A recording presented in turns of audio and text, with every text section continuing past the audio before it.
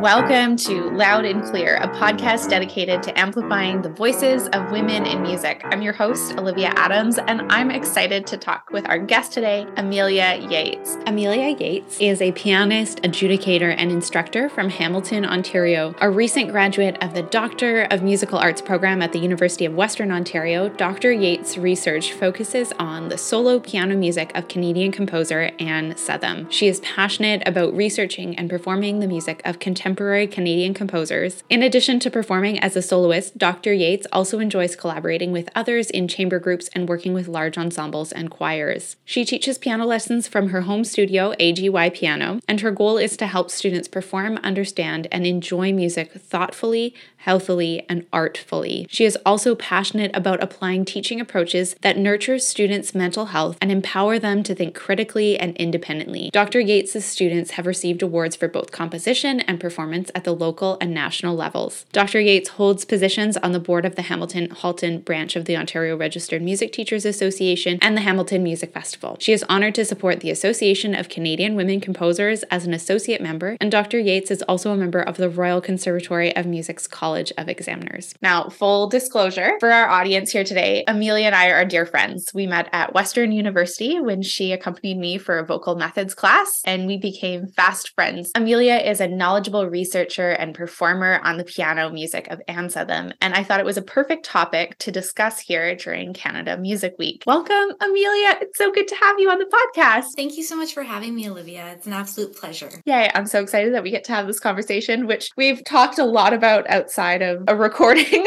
but now we get to record our conversations. I always like to start with the origin story. So, Amelia, for those who don't know you, can you tell us a bit more about yourself and what led you down the path of being a pianist? Okay, so great question. I guess I'll start with what led me down the path of becoming a pianist. I thank my parents for valuing music and music education. I remember being really little and sitting up at the piano in my family's home, making up my own little songs and imitating my older sister Gloria, who was already in piano lessons. And then I formally started lessons when I was 5. And honestly, Olivia, I really haven't stopped playing piano ever since then. Sure, there were certainly times when I was like a preteen and I thought my dance lessons were more fun than piano and I didn't practice nearly as much as I should have. But the rule in my house was no dance without piano lessons, and I'm very thankful for that. Once I entered high school, my whole musical world opened up even more, and I found myself at home in the music room. And pretty much ever since then, I had been dedicated to being a musician, and more specifically a pianist. I've encountered an abundance of supportive and encouraging teachers and mentors throughout my journey who've inspired me to keep growing as a musician. And whether this is a good or a bad thing, I've very much formed my identity around being a pianist and around music. And I'm privileged to have built a life where, at least for now, I can engage with music and every day. So I'm really thankful for that. So that's sort of what led me down to being a pianist. I love that. You said like you formed your identity around being a pianist. A couple of weeks ago, we had Karen Garrellis on the podcast talking about musicians' identity. And the key was that they identified as being a musician. That wasn't something that was necessarily bestowed on them, but that's what they felt that they were. And that had a lot of impact on their musical trajectory. So I think that must be true of you too. It sounds like it is. Absolutely. And I like that you were saying that there was no dance without piano, because your parents probably saw that the music informed the dance and the dance probably informed the music. Oh, absolutely. I think that that's true. And I know that now. I know that in how I embody and how I play and how I use my technique. And I even see that in my own students as well. I find that those with some dance training, there's just that body awareness, that ability to shape sound using your body and of course, the sense of pulse, right? Yeah, most importantly. Exactly. So you are a newly minted Doctor of Musical Arts. Congratulations. And your research focused on the work of Anne Southam. So how did you come about that research? Like, what drew you to Anne Southam's music? And for those who may not have heard of Anne, who was she and how did she shape the musical landscape here in Canada? Yeah, so I first encountered Anne Southam and her music when I was a teenager. I was studying level 8 piano repertoire, and my teacher at the time, her name was Marcia Heeg. her name is Marcia Heeg, but she was my teacher at that time, recommended Anne's 3 in Blue Jazz Preludes, and I learned number 2. So it's funny, believe it or not, this set of pieces, Anne is really well known for those 3 in Blue, at least among the piano teaching community, even though it's written in a style that she didn't cultivate a lot of, and I just think that's kind of funny. So anyway, I absolutely love this piece. I just thought the bluesy style was just so much fun as a 15-year-old. It was fantastic. Years later, I was reminded of Southam's music while listening to CBC Radio. Funny story, I was actually driving to my part-time job as a cashier at the Real Canadian Superstore and literally had to pull the car over to write down the name of what I had just listened to because it had such a tremendous impact on me. It was Southam's piece, Remembering Schubert. I think you've played that. I love that. At least it was played at your wedding. I remember that. And I was drawn to the texture and delicacy of the motifs. The harmonic palette was modern. It was tonal, but there was this treatment of dissonance that was just so moving. And so naturally, I learned the piece for one of my master's recitals and made note that this would not be the last of Southam's music that I would learn. It was truly the exquisite beauty of her music that I connected to immediately.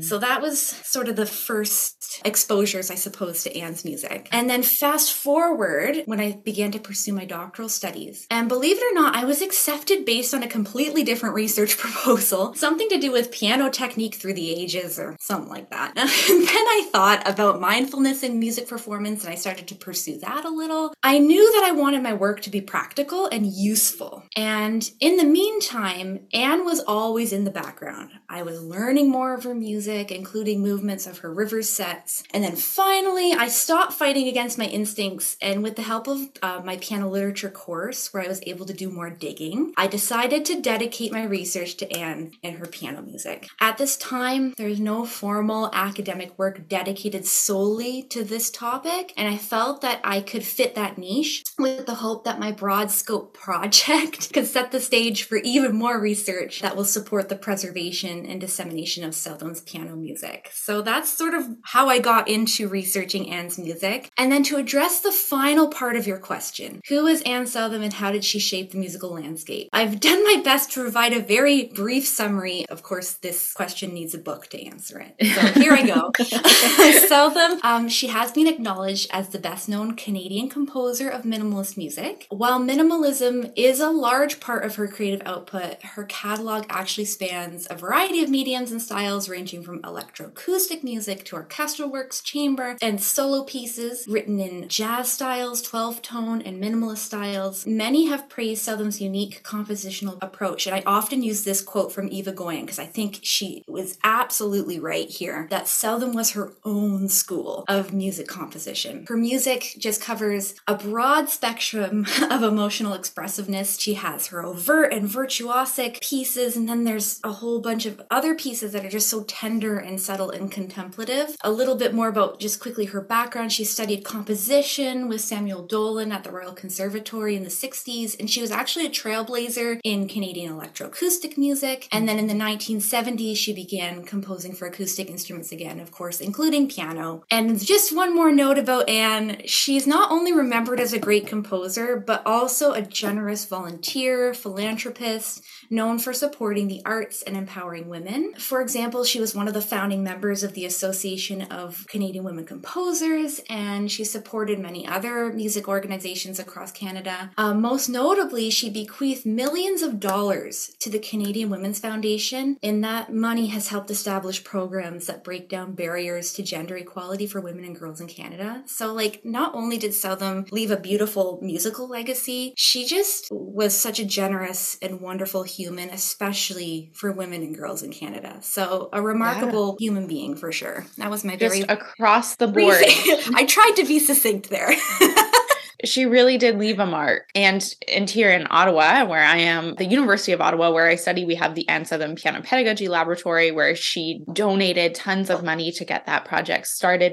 She's really impacted the arts and specifically women. I'm so grateful for that. I want to touch on what you said a moment ago. Eva Goyen said she was in her own league of composers. The quote is, Anne was her own school. So her own school of music composition. I think that we often try try to like pigeonhole composers into a style of music. They're from this school of thought, they're from this style, they fit into this, but here's sort of how they differ. And a lot of times we could use that idea. They're their own school, right? They're just themselves composing music rather than trying to follow in the footsteps of Brahms or Beethoven or, any of these older composers. And I think that it's funny we talk about this, but then in my monograph, I try to fit Anne within a school.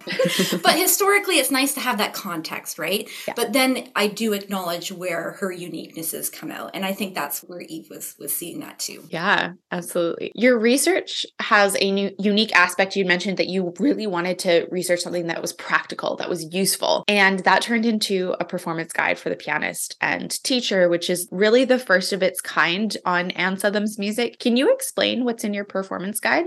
Absolutely. Let's go chapter by chapter. That's probably the easiest way to do this. The first chapter, of course, after explaining, what's the purpose of all this, I include a biographical sketch of Southam. I preferred this title as it's in no way a thorough biography, but it is a little bit of insight into Southam's life, career, accomplishments, and impact. I never had the pleasure of meeting Southam, so I tried to show my perspective that I formed based on the articles and interviews in other media that I studied. Then the second chapter is a complete overview of Southam's works for solo piano. It's intended to show the extent of her vast creative output for the instrument, and it's a great place for a pianist to look when they wish to start playing her music. I went through all the solo piano music I could find, maybe I missed some, anything I could find, and divided it into categories based on their musical characteristics. So the categories that I came up with were her early non-minimalist music. It's a collection of works from when she was a student composer, her early days of composing, showing her training in the more conventional 12-tone system. Southam's jazz style works, that's another category, were likely pedagogical in nature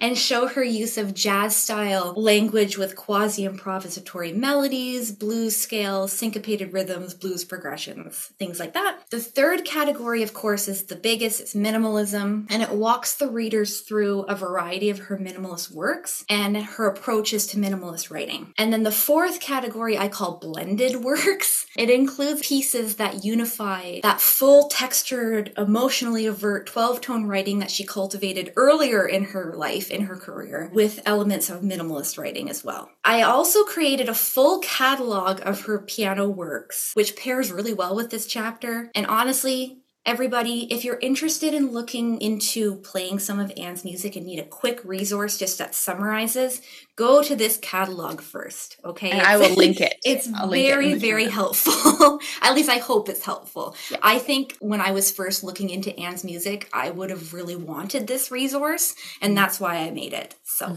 I hope that others find it helpful too. The third chapter narrows more into her minimalist music because that was her largest output. Playing minimalist music was not part of my piano training, and I don't think I'm alone in this. Yeah, I agree. I don't think I am. Therefore, I attempted to give a brief summary of minimalism to provide some historical context and a style summary to pianists like myself, who maybe learned about it in music history class, but never actually got to play any in our lessons or in the repertoire that we're studying. And then I started a conversation on where Southam may fit into the minimalist school of composing. Full disclosure, I'm not a musicologist, and I only scratched the surface here, but it's definitely a start. And then I focused on summarizing like the significant features of Southam's music, and those include, at least in my view, her flexible processes that represent a feminist aesthetic, her unique harmonic language, and the teleology in her minimalist works. So this chapter, I just hope, will inspire well-informed interpretations of her minimalist music. And then I know that the whole document is called a performance guide, and yes, it's from the perspective of a performer, of a pianist,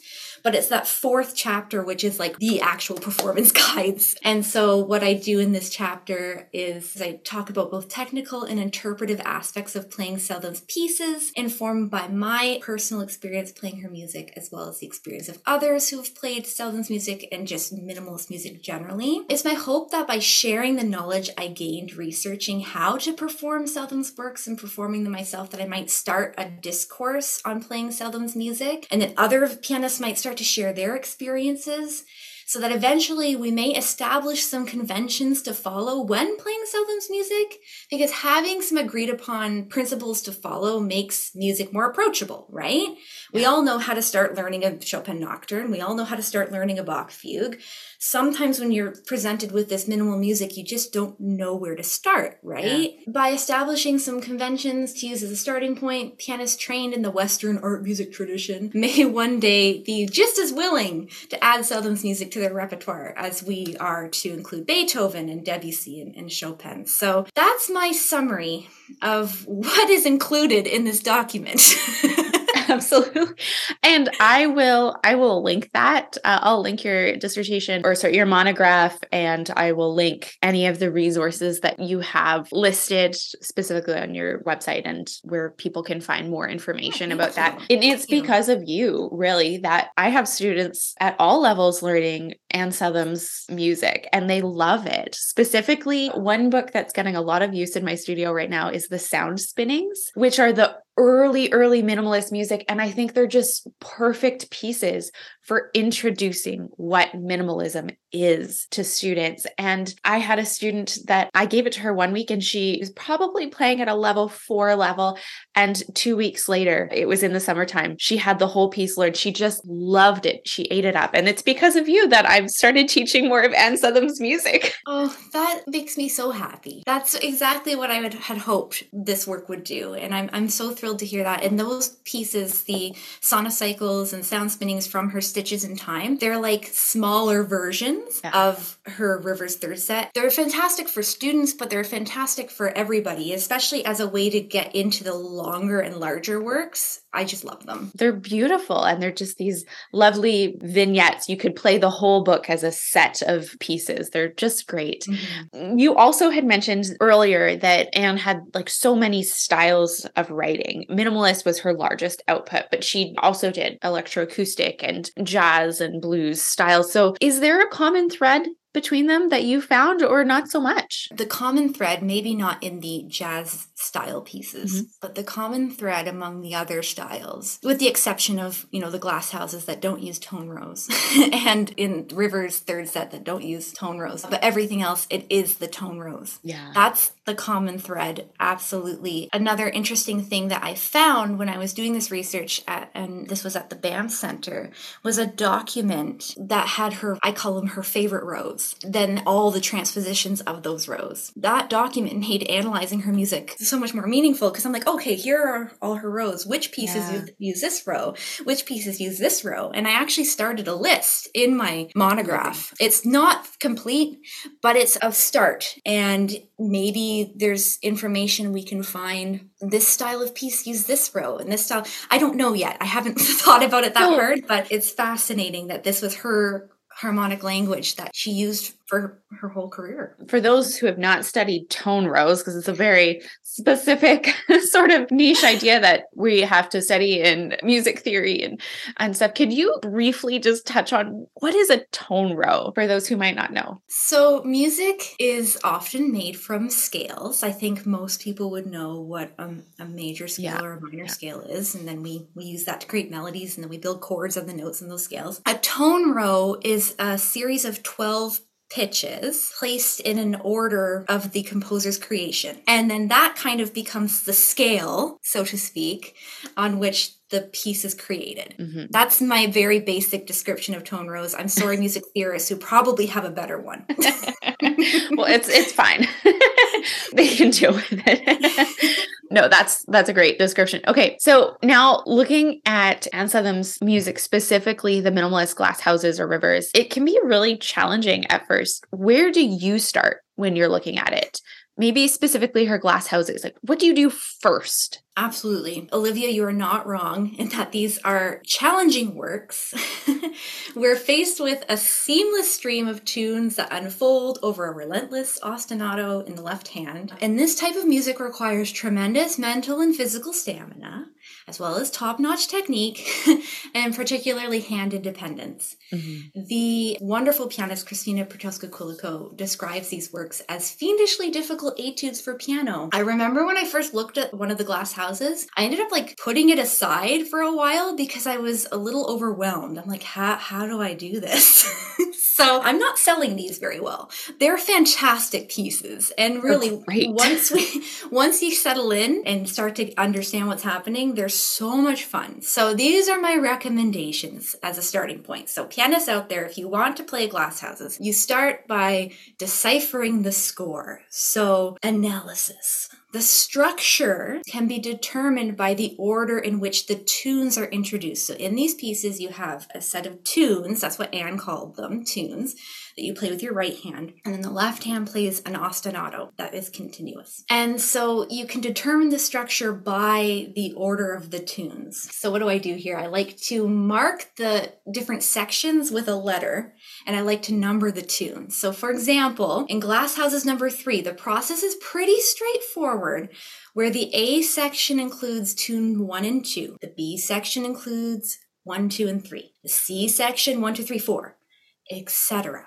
It changes a little bit near the end, but each section adds a tune. Another one, Glass Houses number 5, slightly different. By the E section, the tune order becomes 1, 2, 3, 4, 5, 6, 7, 6, 5, but there is a pattern there. Right? Mm-hmm. And so having a sense of the structure is really helpful because this music is so seamless, right? You can't visually on the page see, oh, there's the beginning of a phrase, there's the end of a phrase. Yeah. Oh, this looks like an exposition and here's the development, here's the recapitulation. It's not like that.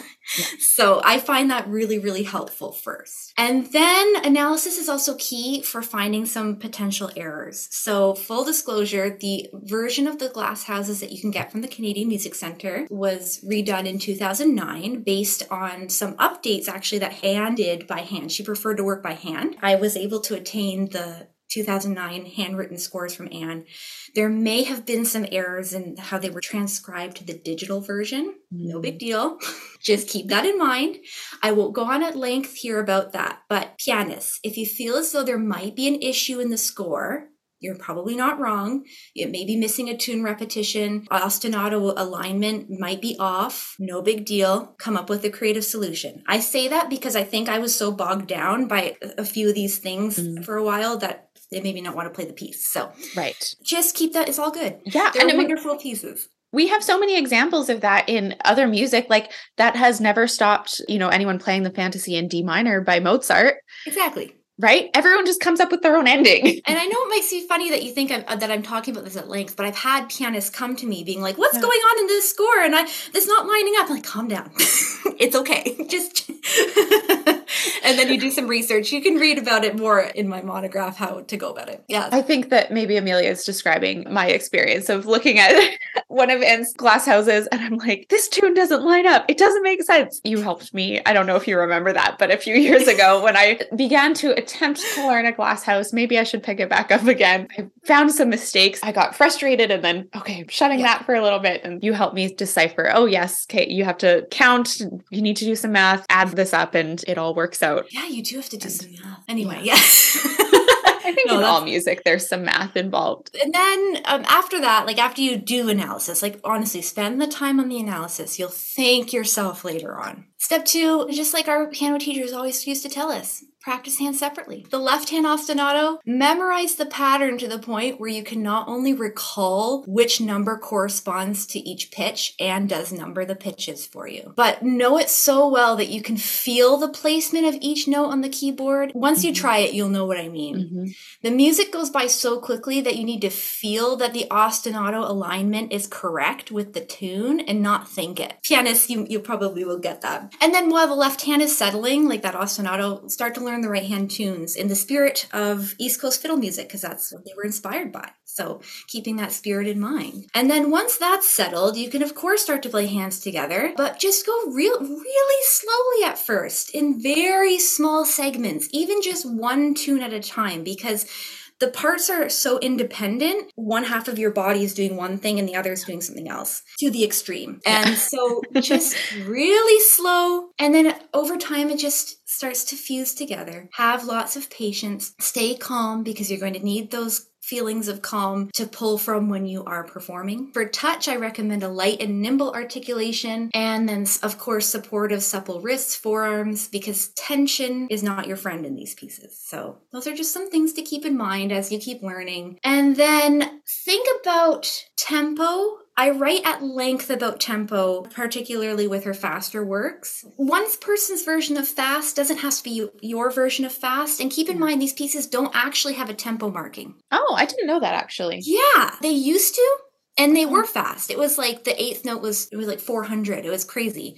But in the recent edition, there's no tempo markings. Keep in mind, I think these pieces would be quite boring if they were too slow. And Christina Petrescu-Quilico gives us a beautiful example of these fast and fun and intense interpretations, and Anne loved them. And this is no criticism of the way she plays them, because they're absolutely fantastic. I just think it's also important to remember that there is many interpretations of quick. So just keep that in mind as you're learning. Absolutely. Then other musical elements. Anne wasn't one to put in a lot of things like dynamics and articulation, particularly through the later years in her career. Because I quote her, "So I very often don't put in any dynamics or indicate voicing or anything, because putting myself on the side of the player, I think that I would love to be allowed to work these things out for myself." So thank you, Anne, for giving us some autonomy.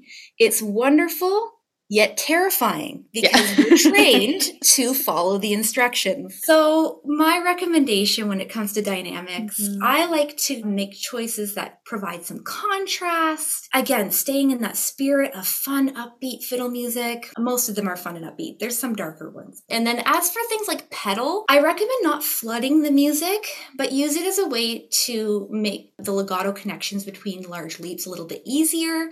You can also use it to color certain climactic points. Use your ears. Those are some of my recommendations for the glass houses. That's great. Tremendously fun. Enjoy. They're tremendously fun and murderously difficult. But I have to say, the glass houses, I love listening to a recording of them on piano. And I also found a recording on 2 marimbas. They're some of my favorite recordings to study to, because I can kind of get lost in the repetitive sound, and it's very calm and very soothing. So I'll make sure to link some recordings of the glass houses and link some of your recordings as well, and the recordings to those 2 albums. The marimba arrangements, amazing. Just they're beautiful. And they give you a different perspective on the piece too. Just that different tone color. Oh, it's amazing. Yeah, they're great. On a different note, Anne wove some feminist messaging into her music. Could you tell us more about how she did that? So Southam claimed she was, quote, born a feminist, and was inspired to find a way in which the inner workings of a piece of music could reflect feminism or a feminist idea,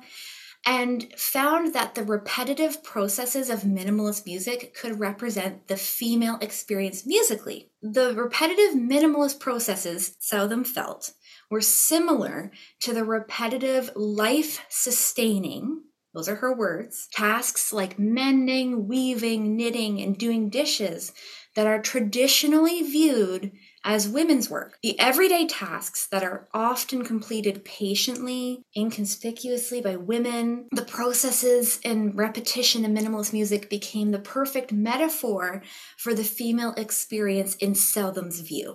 So others believe, and myself included, that the metaphor or the extra musical concept of feminism is very present in her pieces. Tamara Bernstein calls them her returning style. So this is a process of minimalism that she created. Southam believed that patiently playing through these long phrases, these very long phrases accompanied by cluster chords and triads, hold similarities to the completion of these life-sustaining tasks, these tasks that take patient care and time to complete. There's more to this concept, of course, but I believe that an understanding of this extra musical motivation adds a deeper meaning to a lot of her music, particularly the returning styles that can maybe to some appear kind of, I don't want to say it, but I'm going to, boring on the page, but they're not. First of all, you don't need to have this metaphor to realize they're incredibly colorful and contemplative pieces. But as a performer, having that narrative, understanding Anne's perspective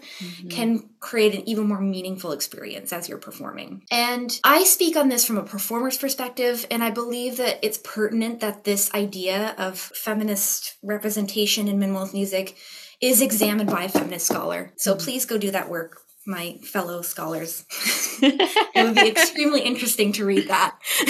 Yeah, I was talking with an older friend who was talking to me about Anne Southam's music, and she was reading about some of the feminist ideals. And she goes, I think that Anne was trying to get across, and this is just her own interpretation, that the life-sustaining tasks were incredibly repetitive, but also could be creative. That there's many ways to do these tasks. Absolutely. And in returnings, and without getting too technical, it's a tone row. It's built gradually, accompanied by chords, triads, cluster chords. And the analysis that I've done so far, I can't find a scheme or a pattern that's followed in the chords and clusters. Like the same clusters and chords are used, but they're always in different orders. So again, more in-depth analysis perhaps is required, but maybe that reflects that idea of like, it's a repetitive task, but it's done differently. It can still be creative with these slight variances. Just an idea anyway.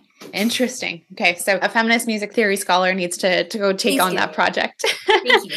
Have you learned any specific lessons from Anne's music? Are there themes that stand out to you in learning a lot of her music? From the perspective of performing music and playing music and learning music, I have learned to listen, listen deeply, actively listen and engage with the sounds you are creating at that present moment. Her music is so much about the tone colors, right? And she did say this, especially in her slower works. When the music is slow, there's more time to appreciate the sound of the instrument itself. Right?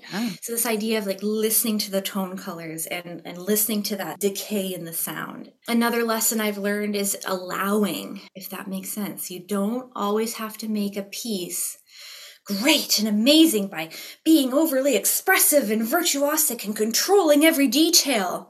Although that's required sometimes, absolutely. But sometimes you can simply exhale and allow the music to exist.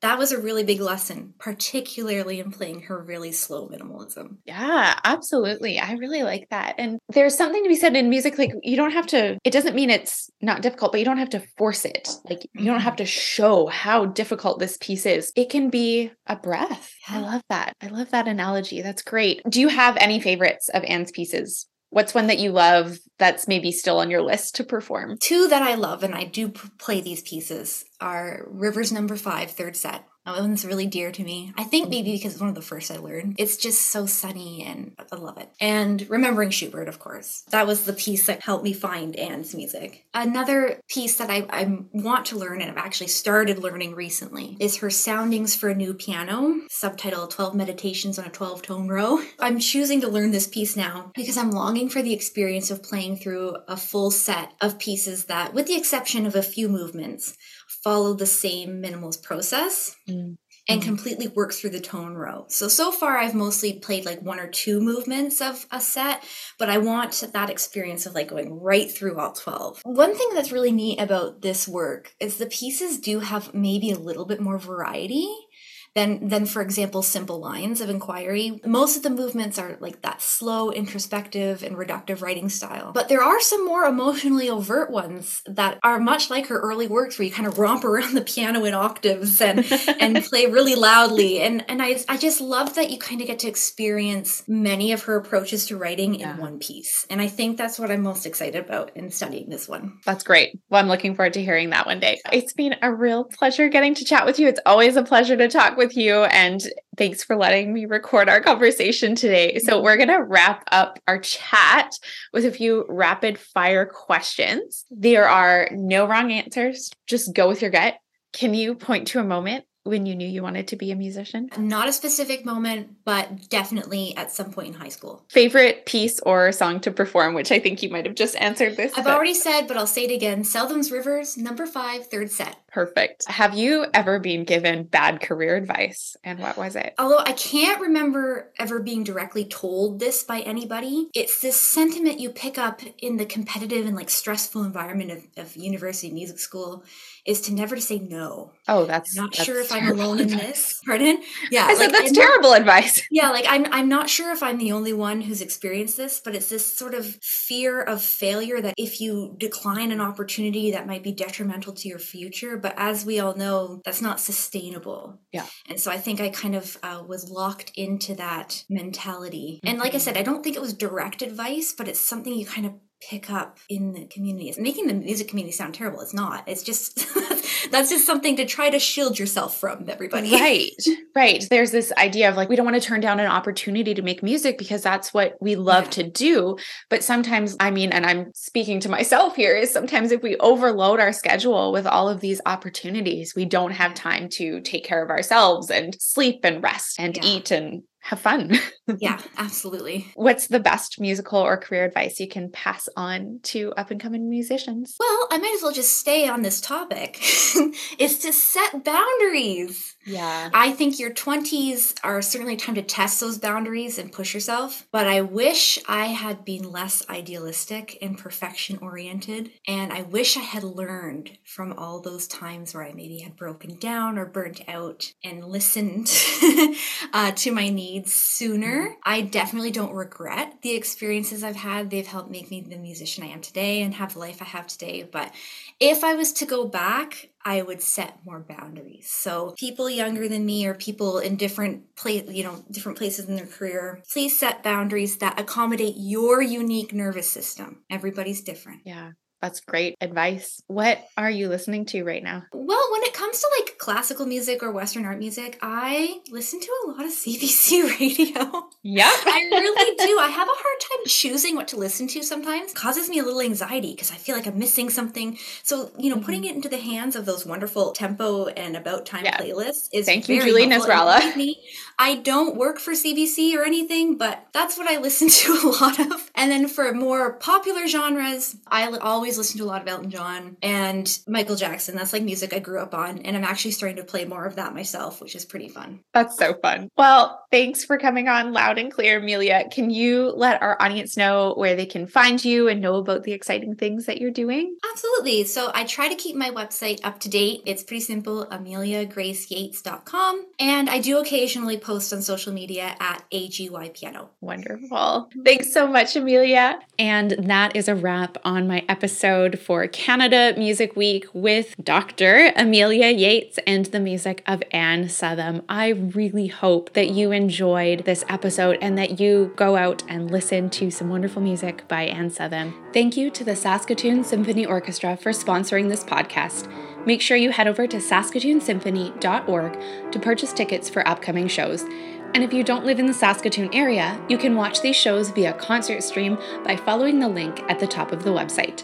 I'm your host, Olivia Adams. This is Loud and Clear, and you can find me at OA Music Studios on socials.